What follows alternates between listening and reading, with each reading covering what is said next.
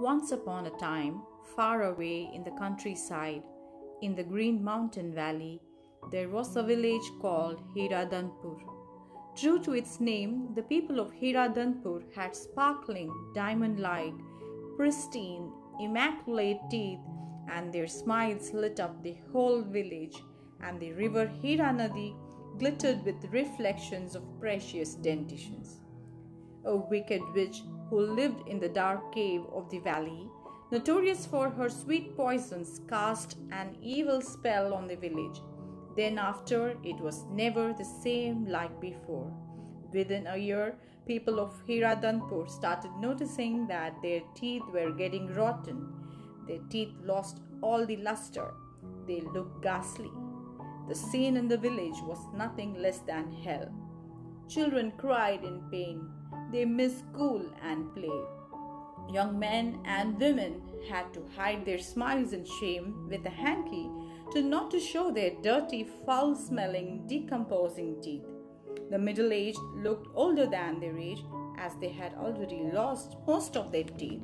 A few elderly who were lucky to have teeth had their roots of teeth sickened by soft decay. There were many with wooden toothpicks in their hands than with walking sticks, and they had nightmares of worms creeping out of their cavities and teeth. Soon the plight of the people of Hiradanpur came to the notice of the king. He summoned all the dentists of his kingdom to reach Hiradanpur, specialists and experts who were renowned for treating pain relief, doing fillings, tooth removal, root canal treatments, replacement of missing teeth were deployed to win the war against the evil called tooth decay or dental caries. With all their might, the dentists fought with the latest and most advanced weapons with all fervor to cure the people of the dreadful tooth decay. Months passed by, years passed by, but the battle never seemed to end. The valley and the Hiranadi were witness to the war. As the dentists filled the decayed teeth in their valley, in not less than a year, Hiranadi reflected new and more spots of decay in the teeth. This led the villagers frown and suffer in sorrow. The dentists now got tired and gave up hope. The king was perplexed, and he thought that although he had spent a lion's share from his treasury towards the dental treatment, there was no remarkable improvement in the lives of his people. The minister to the king then suggested an idea. He wanted a kind of dental specialist to be called in, who not only knew to treat the dental problems but had the skill to investigate the root cause of the problem and could fix it. So, rightly, a public health dentist team, the special task force, was brought in. The team visited Hiradanpur and a complete disease evolution and progress trail was tracked. The most important lead in the investigation surfaced when an inquiry on the means of livelihood and occupation of the village people was made. Many years ago, the villagers were predominantly engaged in farming, and many had small plantation estates in the hill, which they had sold off to the chocolate factory in return for lifelong profitable earning and livelihood.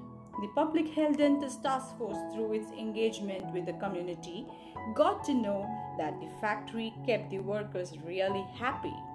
Free boxes of sweets, chocolates, candies, cupcakes every month, and additional gifts on festival days. The public health dentist hence busted the myth of the evil spell cast by the wicked witch. Nevertheless, the sweet poison was still true, which was nothing but the sugar confectionaries made by the factory. A special task force went the uphill to visit the factory. The team was astounded by not just the varieties of chocolates that were produced, but also by the gross mismatch in the enormous quantities of sugars used and that mentioned on the label.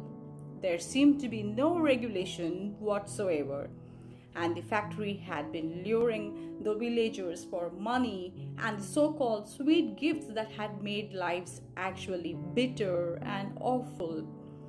The public health dentist team notified the king and his government on the discrepancies observed in the chocolate factory. Soon, a policy on sugar regulation was instated by the government for the factory to abide by. Furthermore, the company was imposed sanctions for unethical practice, and the government also passed a bill to increase the taxation on sugar containing food products. In due course of time, the number of tooth decay in Hiradanpur reduced and the village regained its smile.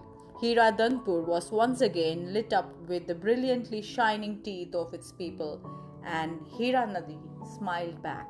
The moral of the story is health interventions with only downstream approach, namely treating the cases of tooth decay as in the story, alone may not be effective. To bring about a reduction in disease levels, interventions at macro level as an upstream approach, namely health impacting policies and regulations, are important. I hope you enjoyed this story. It was an amazing experience for me as well, sailing and streaming on upstream downstream approach.